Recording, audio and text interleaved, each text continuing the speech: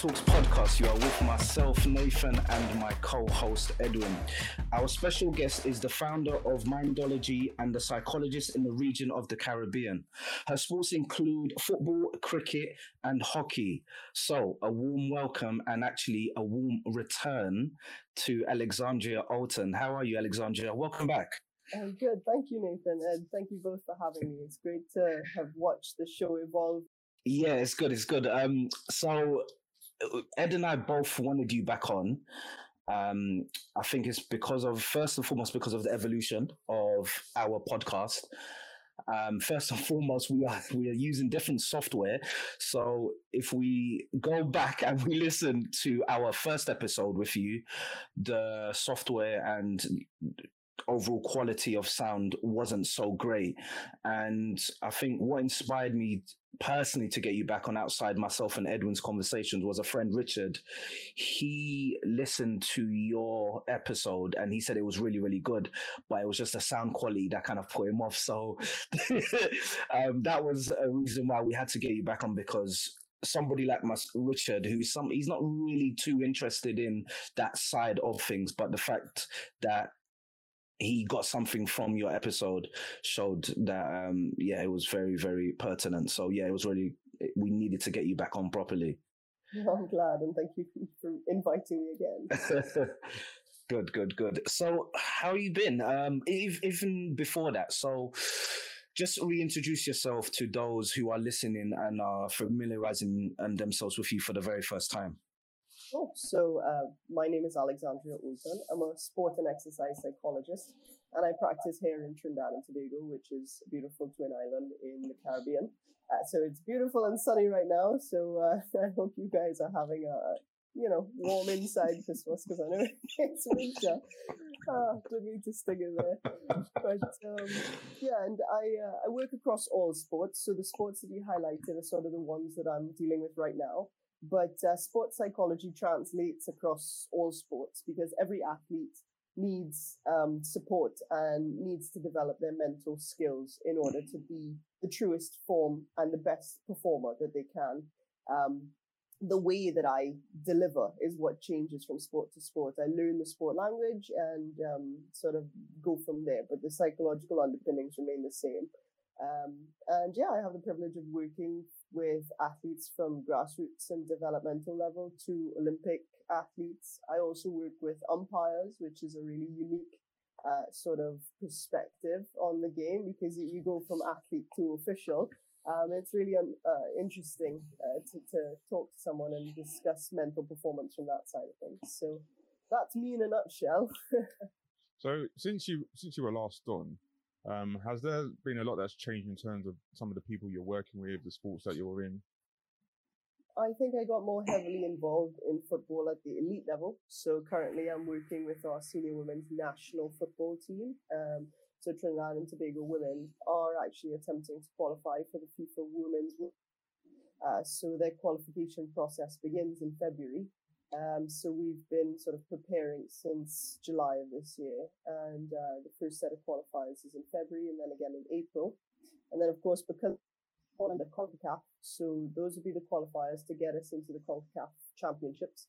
And then once we place within the top 6, we guarantee our spot on the aircraft to Australia and New Zealand for the Women's World Cup. And, if and when we achieve the task at hand, it'll actually be history, because no senior women's national team has ever qualified for a Women's World Cup from our country. So it's a big feat ahead. So that's something very new to me. The officials and umpires are also sort of new aspects of sports psychology for me. And as the pandemic has sort of evolved, the sports psychology that I deliver has changed somewhat. And I imagine you guys have heard a number of athletes talk about a lot of various difficulties that they've had across the pandemic, with having no training and access to training, to trying to train in a COVID environment. A lot of things have changed and progressed, but that's the field. Even without the pandemic, it continually evolves and changes with every team and every athlete that I work with. So that's one of the beauties of it. So, So I'm really, really interested in Trinidad and Tobago. So I have a question. It is largely around, I guess I framed it international versus club level. So when you look at club level and and having a psychologist, you can see the early benefits because you're with them on a day-to-day basis, and therefore you're developing a relationship, you're getting to know them. And when you compare that to internationally, so you only really see them at certain intervals. So my question to you is, how does that work? How do you still maintain and develop those relationships, knowing that the girls only come together at certain intervals during the course of the year? Yeah, you're absolutely right. I mean, a lot of the athletes are away at clubs around the world, from Portugal to Greece, come back. So there's not just time differences and so on, but also that massive physical difference and distance between us. But we've been lucky that we have had camps, Okay. camps that have brought us together. Yeah. Even though some of them weren't necessarily playing camps, we have also had international friendlies that we participated in, because unfortunately the team hadn't come together for the last 2.5 years. Oh, wow. So it was ground zero when we started, really, in July. And there were a lot of senior players, older players, who did come back and did return to the national team, and their experience and their wealth of knowledge, of course, helps a lot of the younger players as well. But we're really creating a new team with new coaches, new staff, and everything. It is challenging, but technology provides sort of great opportunity to keep in touch. We use WhatsApp, we use video calling. I have regular check-ins with the athletes one-to-one and sort of group sessions online. And then the camps are very concentrated sort of experiences of sports psychology. And the coaches, thankfully, are very supportive of the role that I play within the squad. So they very much include sports psychology in the daily activities. So they'll have anywhere between 8 and 10 sports psychology sessions in any one camp. Okay. As a group. And then, of course, we have the individual sessions all throughout, casual conversations at the breakfast table or, on the training field and that sort of stuff. So it's about the quality of the sessions and the discussions that you have versus the quantity, because you could have hundreds of sports psychology sessions and they still don't retain the information. So it's about getting them to think about it in the best way possible, and then sending little prompts. So, on WhatsApp, I use WhatsApp and I send out a sort of a psychometric measure and I say, can you please complete this and fill it back and send it back to me via email or WhatsApp or whatever. And, it gives you a good idea of where they are, and it's a touch point. So you just create those touch points as you go. But it is because, you're bringing a team together for maybe 5 or 6 times a year, and off playing the rest with other teammates. So it is a challenge. You kind of mentioned that you work with officials now. What is the difference between working with officials and working with athletes in terms of some of the stuff that they might want to get from you? I try to approach it as well. I do approach it as it's still performance. It's just a different type of performance. So athletes are, of course, performing to play well and win. Officials are performing to make the best decisions and the most impartial decisions possible. And for officials, it's a lot about emotional regulation and self-management, because officials don't have the luxury of flying off the handle when a team of athletes come at them and start yelling that they made the wrong decision and whatnot. And of course, we have technology available to assist the officials. But, in sports like cricket and hockey, the technology can actually, work against you in a way. And I'll explain what I mean by that. So, for example, in hockey, you have an equivalent of VAR where you can, so a team can request it. And each team in any one international match has two sort of reviews that they can request. If the review and the analysis finds that the umpire's decision was wrong, they get that review back. And every time they ask for a review, every time the umpire's wrong, they get it back. So they can keep calling until they eventually, umpire gets something wrong. But of course, that can always create a snowball effect for the umpire, because it's like they make one wrong decision and then they're told it was a wrong decision, and the team questions and questions and questions, and they keep making a wrong decision. So you have to it's all about that emotional regulation and that regulation of self and that decision-making process and how to control your confidence and your sport confidence in those moments and be resilient against those things. For cricket umpires, it creates what they call errors against you. And, you can only get X amount of errors against you before you're then either demoted or, your errors are carried throughout the year and you're sort of analyzed. And it can affect, I think, even your salary level and so on. So there are consequences to the technology for umpires and officials. And I think it's a very, very sort of unique experience of sport because at the end of the day, somebody or some team are going to hate you for the decisions that you made. So it's a very, very difficult situation to be in. So it takes a truly resilient individual to become an international official, I think. Yeah, that's really interesting. So it sounds like Hawkeye in tennis. Yeah. It's quite similar to Hawkeye. So my question to you is, what characteristics do you think an elite umpire or referee should have from your coming from your expert background? Yeah, just a couple off the top of my head, because obviously they need to have it all, but resilience, as I mentioned. Yeah. Sort of strong sources of confidence. So when one source of confidence is kind of cut off or, diminished, they have other sources that they can draw upon to kind of keep them going. High self-efficacy. Okay. We often tie self-efficacy and confidence together, but they're very different things. Self-efficacy is your belief in your ability to complete a task effectively. So they need to have that high self-efficacy. And I think as well, that emotional intelligence is required as an umpire to be able to recognize and acknowledge your emotions, how it affects your decisions and how it affects, the athletes that you're interacting with, because body language plays a huge role. So you can often tell when an umpire is peeved or when a football referee is irritated by, the players coming at them in their face. So I think sort of those sort of skills are really, really important. And then obviously the developmental skills that we work on as well, like self-talk, goal setting, all that sort of stuff. So yeah. What are the type of things that they normally say to you when, let's say, they've had a bad match officiating? What's the most common things that are said to you, and what would you say in those situations? Distraction is one. I think sometimes we're human beings, and our attentional control sometimes, if we go into a match with something on our mind, or a personal issue, or even just a bit of I haven't officiated a match in 2 years because sport has been sort of cancelled because of COVID, and this is my first match back. I think distraction is one that needs to be, it is often discussed, and attentional control and your attentional resources are quite finite, really. We like to believe that we can multitask or whatever, but actually multitasking takes away from our attentional resources, and we're not really able to do it as we so believe we can. And I think distraction and staying focused, sustained focus is, so for example, with a cricket umpire, sometimes a test series goes on for the full 5 days, and sustained attention for hours in the hot sun. Sometimes the weather is very dry and it's difficult. There are a lot of physical attributes that may contribute to that distraction.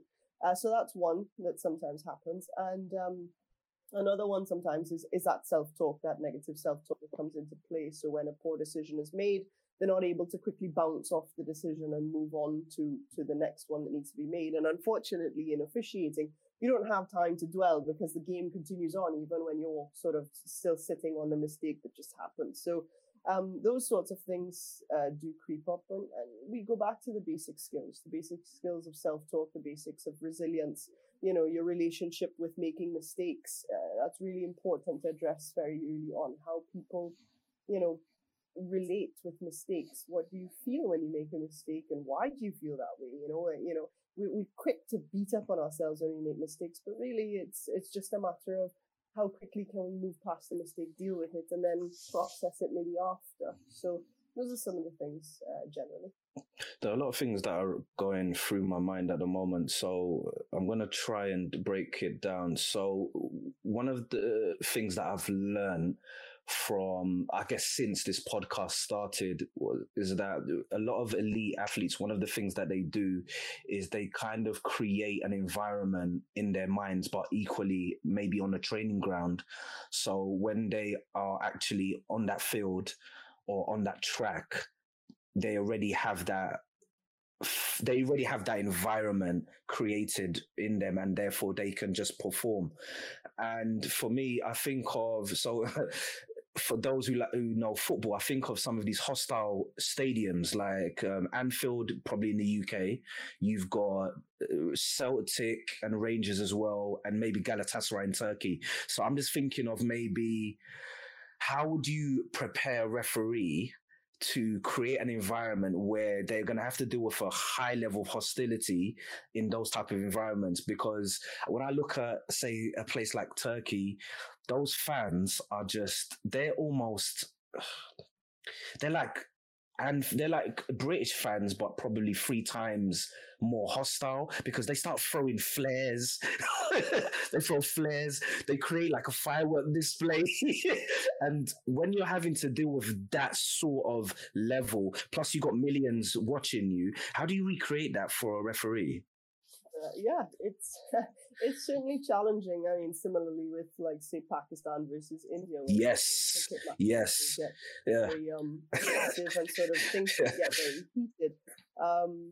I will say though that it takes a particular type of individual to make it as an official for the first. So developmental officials, I will never throw into a situation like that, but. Yeah. The official ended up in a situation like that because they have demonstrated what it takes to make it to the international level and has sustained that skill set. Creating that sort of safe little bubble or headspace for them prior to that sort of high intensity match, as it were, would come into play when we talk about things like your pre-competition routines. So we try to create that routine. You can create it from the night before, the day of, and you identify that schedule of events, and you list it out, you write it out at, 7 a.m. I'm going to get up, at 8 a.m. I'm having breakfast, 10 a.m. I'm doing meditation, 12 p.m. lunch, whatever it might be, and being very strict and diligent with that routine.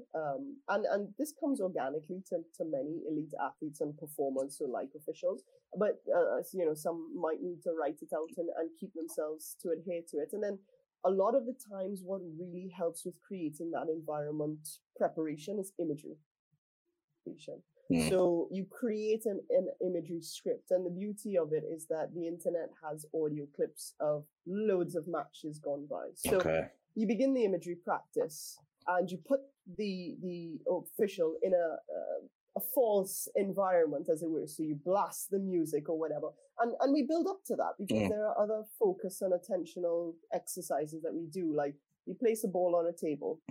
And you just focus on the ball for 5 minutes, okay? And you observe the color, the shape, the texture, whatever.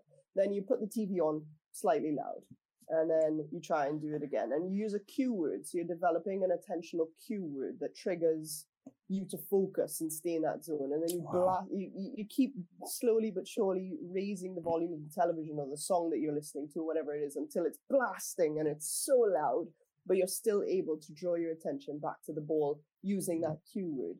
And then, so when you're put in that environment and you use the cue word, you know what it means. Your brain likes shortcuts. They're called our heuristics. And it's really important that we understand what our shortcuts are and then ensure that our shortcuts are the most productive towards our performances. Because many of us have shortcuts that are really trash and cause us to make poor decisions. Or when a poor decision is made, we aren't able to recover from it because our heuristic is just beat yourself up. So you have to change those shortcuts. The brain, everybody's fascinated by the brain, but it's really lazy. It likes to go from A to B in the shortest way possible. It's an amazing processor, but it is a machine that likes shortcuts. So it's important to create positive shortcuts for those officials and, simulate that environment before they get into it. Okay. My next question is going to be around mental toughness. So this could probably work for officials and players of any sport. So let's say you're in a situation where you're in a team sport and you play for a team and you get to finals and you keep on losing in finals. What would you? Nathan knows why I'm asking this question. This is a personal question. Yeah. So in losing, what are the type of things you would say to them to strengthen their mental toughness? So when in those positions again, it doesn't affect them. I will say first, Ed, that I absolutely don't and avoid using the word mental toughness. I think it's such a trigger phrase for me, solely because if you're not mentally tough, it suggests that you're mentally weak, and I don't like that. So I like to consider it as resilience and emotional agility. Emotional agility and sort of emotional intelligence sort of marry.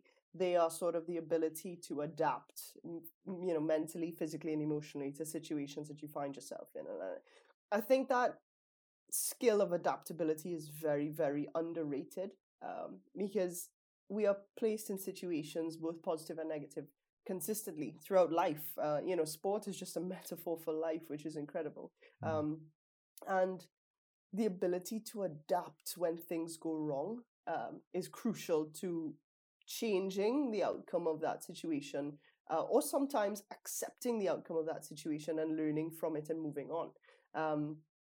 Sometimes you just can't stop a losing streak for whatever reason. It happens sometimes, but in a team environment, there are a lot of dynamics that feed into that. So it's about the team's resilience and emotional agility, the team's ability to adapt, the team chemistry when things go wrong, because quite often when things go wrong is when everybody sort of splits up. It's when things go right, everybody's like, yeah, this is my teammate, and everybody's happy and fine. It's when the time gets tough you see the true colors of people and how they deal with that disappointment and making mistakes, and how they recover from that one poor performance going into the next one. Are they fearful of making mistakes again to ruin or possibly lose that next match? And so they hesitate, or they take 2 extra seconds to make a consideration, and then that time counts into. And if everybody's doing that on the field, it adds up. And that's the difficulty with team sports. With individual athletes, it's not necessarily easier, but you can reflect and identify with what's going on, and the individual is usually responsible for it, or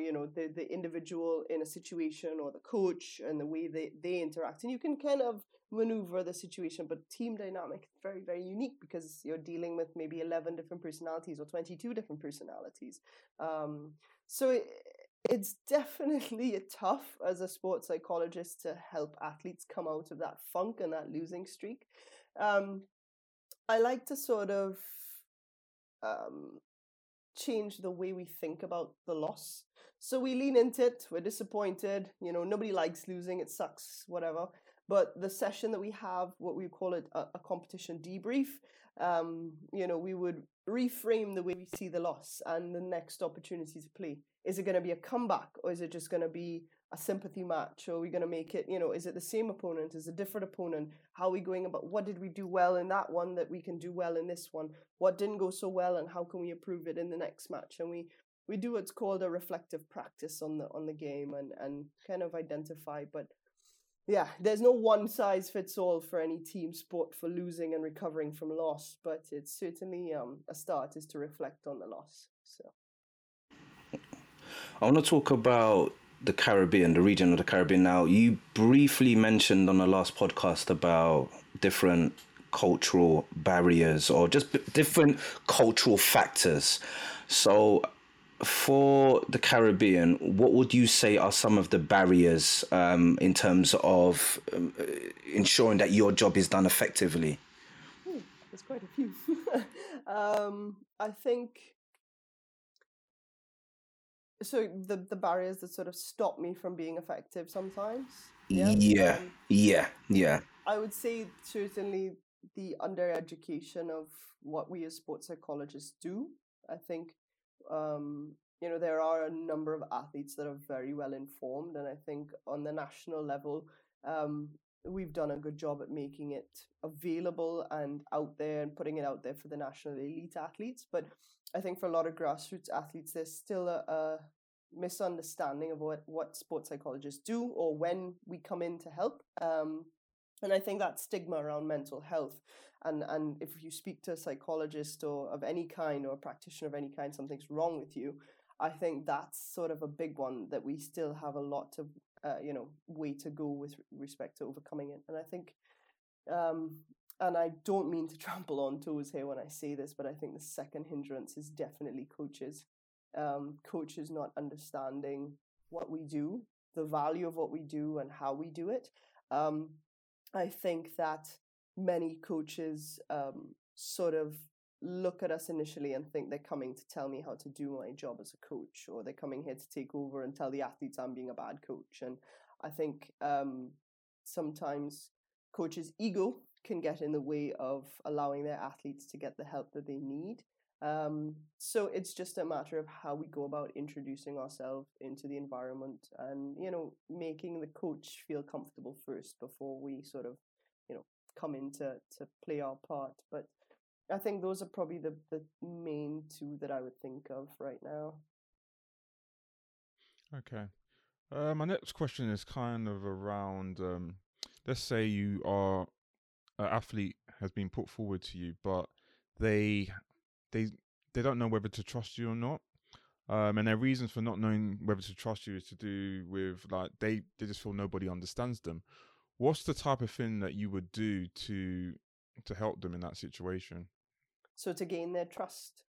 Yeah. Yeah. I mean, that's the crucial element to my practice generally, because if athletes don't trust you, they're never going to sort of really let you in to understand how they perform, how they think while they're performing. Simply allowing athletes a free space to feel comfortable and reassure them that what they say is not going to go back to their coaches or their parents if they're a junior athlete, because that's a big thing for a lot of junior athletes, is that, my parents going to find out the things that I say, especially if they have sort of struggles with familial relationships at home and that sort of stuff.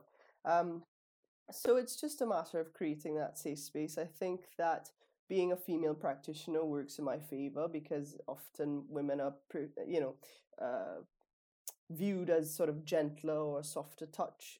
So I think definitely I play on that softness to sort of allow the space to be comfortable. I play a lot of games as well. So I don't just sit and talk and expect them to talk. If I realize that an athlete is not very communicative because they're just not comfortable or they just don't know how, sometimes people just don't know how to express themselves. We use activities to demonstrate sort of the theory I might be trying to transfer at that point in time, whether it's, okay, this is setting goals and the value of setting goals, or this is how self-talk affects us, or, this is how our confidence affects how we perform, or, our intentions going into something. And I might use, balls and cups and rackets and, and then I come in and I'm very immersive. So I come into their environment as well.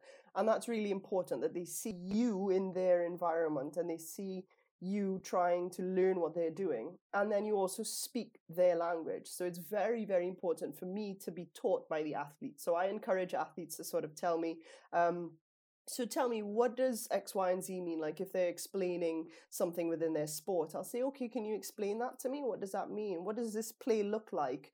Who's in, who are you passing to the ball to when you're doing X, Y, and Z? And so I get them to become empowered to teach me. So I'm not the expert in the room, they are. I'm just simply guiding them to the best way to develop that performer, that ultimate athletic performer inside.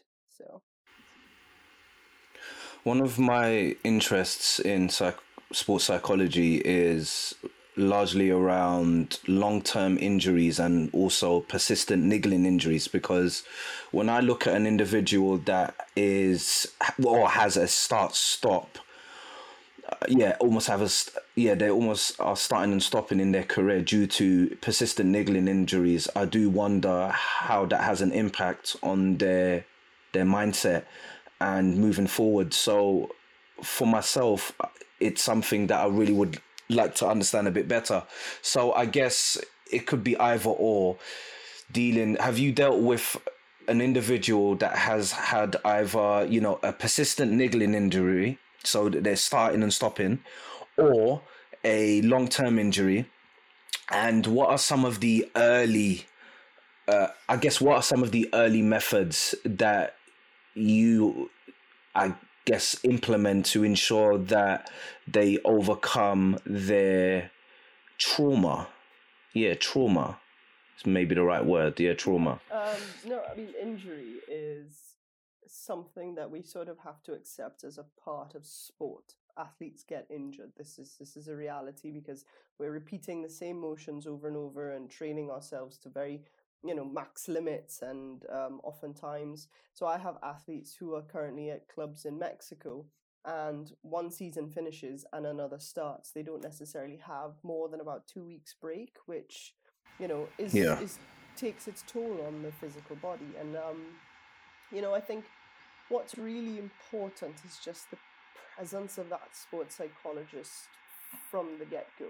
I did research into long-term injury in professional footballers in England. Well, in the UK, I should say. So I surveyed over 100 professional footballers from Premiership, Championship, League One, League Two, men and women. And, a lot of our research has been published since, and we took it from a holistic perspective. And a lot of the clubs didn't have on-staff sports psychologists to support the athletes.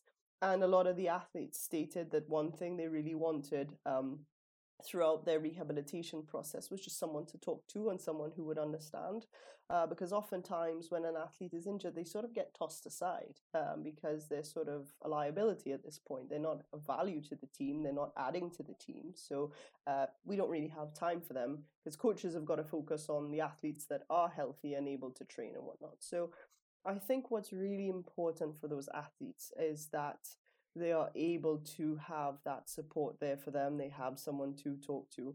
And I think as well, something that we fail to realize is that, especially at an elite level, these athletes make the sport and what they do their life. So when that is taken away from them via injury, there is a sense of a loss of identity. I don't know who I am if I'm not playing football. I don't know who I am if I'm not playing tennis. I don't know if I'm not playing cricket.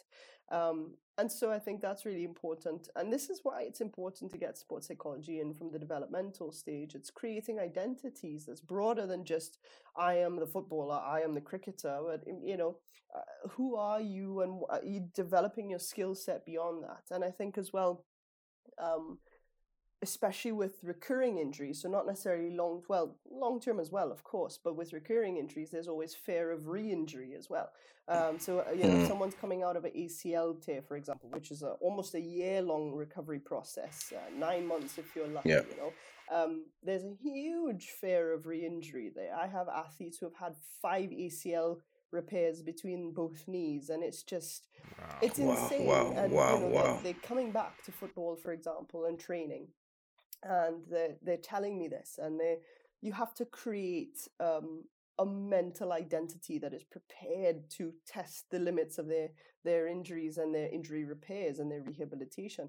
I have athletes who are coming off hamstring tears and wouldn't go maximum capacity in the sprints because they were fearful of tearing it again. And we have to understand that fear is there. So yeah, physio clearance, doctor clearance is great, but an athlete will still hesitate. And with that hesitation and that fear increases that risk of re-injury as well, because then they're going to do motions that stunt them or stop them suddenly, or, they jerk in a certain way, or they turn and twist in a certain way. And, it's really important for us to work on that and that return to play process, but also they have that support throughout. And every athlete's going to need something different. So some athletes might be, right, I'm injured, but I'm determined to get back onto the field. I'm committed to my rehabilitation. Let's go. And they keep it and they see it as part of the training process and whatnot. And then there's some athletes who give up and they feel hopeless and they just don't know what to do. So different athletes require different things and will have different demands for what they need in that sense of support. But I think the presence of that sports psychologist is what's most important. So I'm going to create a scenario for you. So let's say there is let's use football as an example. There's a footballer. Mm-hmm. He tends to have relationship issues with his teammates, coaches, managers. What are the type of things that you would say to someone like that to help basically change their mindset and how they approach their relationships with people? everyone develops relationships differently, and what some might consider this is their boundary, others might push it a little further and whatever, and how we relate with others differs from person to person. So I might sort of, and this is why it's important to work, as a supporting pillar amongst the other pillars, rather than sports psychology acts in a silo. I need to be embedded in part of that sports team. I need to have a good relationship with the manager, with the physio, with the coach, with the nutritionist, with the S&C coach, because all that information feeds into helping my role with the athlete and understanding holistically what they do. And so they might have a better relationship with the S&C coach, but they don't have a good relationship with the manager, or they don't have a good relationship with the technical coach. So I might talk to the S&C coach and see what their approach is like, or observe an S&C session and see how they relate to the athlete. And then I might observe a session with the coach and see how they relate with the athlete, and maybe try to identify the differences. And then, of course, having that individual conversation with the athlete is really important as well, because at the end of the day, they're the holder of all the answers. I might prompt them to, tell me, which relation amongst the team do they or him or her find most comforting, or they get the most value out of, and why, and how do they think they're progressing as a performer, and why, and what are some of the obstacles that are in their way, and how they get along with their teammates. And sometimes people aren't even aware of the way they're relating to other people. Sometimes people think jokes are funny, and others might take offense to it. Some people might think that they're being aggressive, and others might think, oh, they're not stern enough, and someone might get an energy boost if someone goes rah at them and yells, and others might just go totally internal and break down. So this, again, the team environment is a unique ecosystem, and it is so delicate that even us as sports like sometimes can't fix all the problems in a team, and sometimes they have to work themselves out organically. But these are some of the ways that we'll go about with team culture and diversity and differing personalities, differing backgrounds. The way that someone was raised in a family background might come from a household where everybody yells, or might come from a household where nobody yells. And so the two meeting, we have to find a way to marry everyone's background and experience of life to work in unison and in the best way possible. And that team culture, there's not enough emphasis placed on it, certainly. Sometimes you just put them together and say, let's let it happen. But we have to actively work on it, set values, set responsibilities, set goals as a team, and work towards that together. So, with regards to the Caribbean, so previously you mentioned that, so you said that there are approximately 8 to 10 psychologists in the region. So I can think of many advantages of that, but are there any disadvantages that there are so little or so few psychologists in a region? And can you just share what some of the disadvantages are? Huge disadvantages, because then we're not able to get to everybody. We're not able to educate everyone.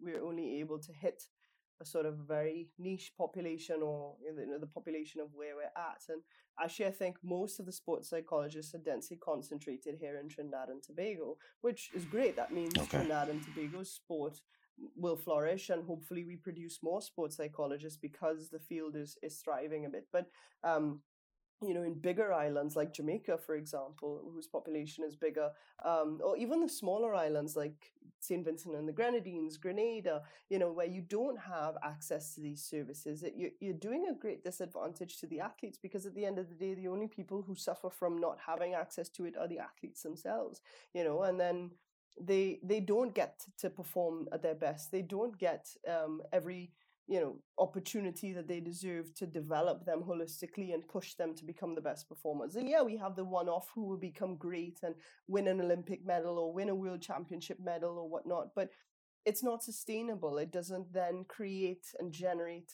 a culture of high-performing athletes. Instead, it's just a hope and a whim that we have raw talent that can take them somewhere, or they develop that mindset on their own without that support and guidance. So while it's okay, great, we can pioneer the field and create a really wonderful foundation and hope for the best and, everything, that is sort of one of the major disadvantages as well. So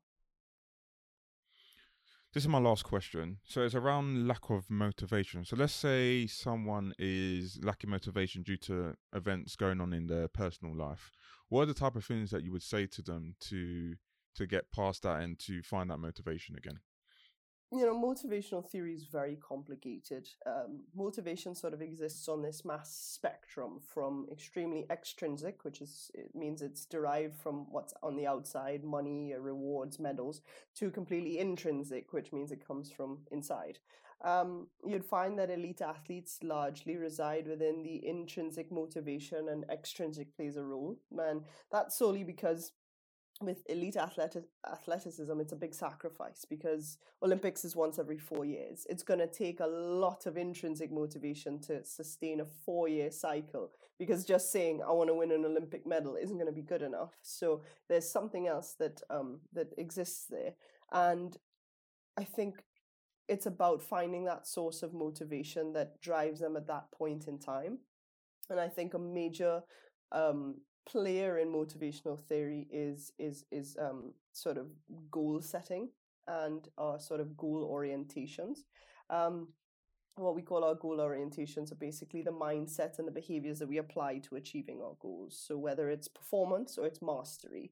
And then you have approach and avoidance goals. Approach goals are, I want to train and be the best, or I want to train and perform and I want to hit a PB in the gym. And avoidance goals would just be like, I don't want to do worse than I did in the last set, or I don't want to lift any less than I did in the last training session. So by setting those approach goals, we're going towards success. When you set avoidance goals, you're sort of running away from failure or trying to avoid failure. So I think that goal setting as well is really, really important. Identifying at that point in time, what does that athlete want? What do they need a break? Sometimes a lack of motivation is coming because there's a burnout and we're tired, we're fatigued, we're just kind of over it a little bit and we need a rest. And so sometimes that physical or mental break is called upon. And then sometimes it's just about identifying what are our motivators at that point in time, because they change. They continually and gradually change. So I've got 2 more questions. The first one is, well, I've just forgotten it, so I'll go to my last question. But I'm going to get the other question back. I know I'm going to get it back. So the last question is an elite mindset innate, developed, or a bit of both? Nathan, testing me here. I would say that there's probably a bit of both. It's always the nature or nurture argument. I would say that there are certain personalities that are predisposed to developing skills a bit more, or in a more productive way. And there are certain personality traits that predispose individuals to needing more mental skills to draw upon, sort of thing. So I think it's definitely a bit of both. I don't think you could ever peg it on one. There's always, in psychology, people never say it's solely DNA or it's solely because we taught them how to do it. I think it's definitely a marry of the two. There are probably a lot of practitioners who might disagree with me, but that's my sort of personal opinion on it. I did say I was going to get it back. You see, it's all that self-talk that I've been learning from all these athletes and psychologists on there. I knew that question was going to come back. I wouldn't have forgotten it. It wouldn't have left. It's back. So yeah, the question is, so I'm going to leave it on. I want to leave this question. Last question is on something practical. So this is inspired from myself. So one thing with me, when I used to miss one chance in football, it used to demoralize me. So whether I'm in front of the goal, whether it's a difficult shot, whether it's an easy shot, regardless, it's a standard same response.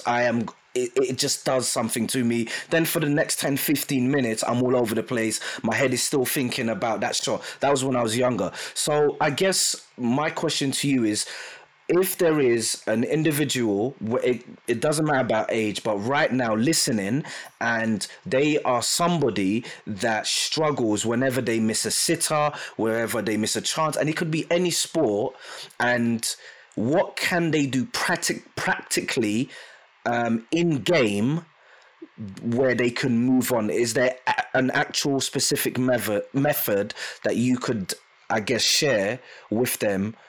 Just one practical method. I would have to say probably one of the places to start would be addressing why they feel that way when they make that mistake. Is it a fear of failure? Is it a not meeting your expectations? Is it perfectionism and perfectionistic tendencies that are kicking in there? Is it your expectations of self in any training setting or whatever? Are you setting realistic expectations? I think a lot of athletes go in thinking that I can't make mistakes, but the reality is that mistakes happen everywhere, all around the world. Elite athletes make mistakes, elite performers make mistakes, but it's our relationship with those mistakes and how we recover from it that certainly either aids or hampers our sort of performances. And I think, you know, the foundational trait is always going to come back to self-talk. Whose voice are you hearing in your head when you make that mistake? Is it a parent? Is it a coach? Is it your own voice? What is it saying? Why is it saying it? Is it true?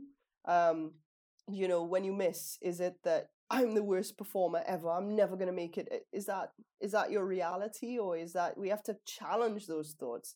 And we have a cognitive bias towards negativity. We have to understand that it's human design.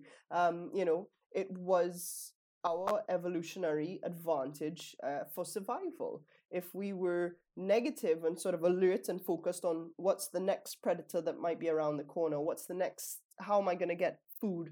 You know, when we're talking about caveman days here, that evolutionary advantage helped us survive through those times. Of course, modern life has evolved, and our mind hasn't caught up as quickly. Modern life has created comfort and technology and cars and homes and, you know, sport and activity, and so we don't have to worry about predators and survival anymore. But that inherent trait kicks in constantly, and that self-talk is habitual, and we have to practice positive self-talk. And it's not going from making a mistake and saying I'm the worst athlete to making a mistake and saying I'm the best athlete. That jump is too great. We often think, and you know, positive psychology has been exaggerated on Instagram and social media to this, I'm the best, I'm going to be the best, I can achieve all the dreams I hope for. And that's not real. That's not human nature. You know, we have to go from that negative to more neutral language and then build up to that positive language. So